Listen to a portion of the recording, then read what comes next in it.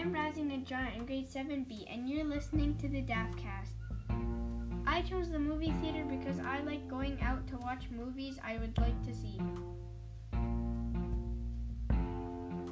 Here's the poem that I wrote about the movie theater in Mr. Muhammad Ali's class, and I hope you enjoy it. Oh, what a movie, watching it with some sushi. That movie seems spooky. Oh wait, it was a spooky movie. Well, that was a doozy. Have you guessed that movies are the best? They are my favorite place to go, even when I'm high or low. Smell of popcorn in the air, growl of a creepy bear. There's nowhere I'd rather be.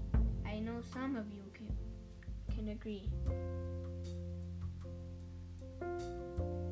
During Mr. Cody's class, we read and discussed The Drought by Amy Helfrich, which talks about problems and struggles that farmers face when droughts hit. However, it also reminds us to keep hope for a better tomorrow. The Drought. At dusk he moves among the dying plains. Of winter wheat and walks a sharpened pace, to stretch the life that's puddled in his veins.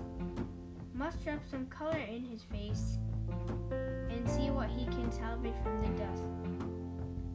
This season's bitterness has starved his grain, and left the soil with nothing but a trust that time will make a friend out of the rain. So now he wanders through the field he's turned and tilted with care. A 20-acre grave, it seems, and yet because in years he's learned that oftentimes there's something left to save.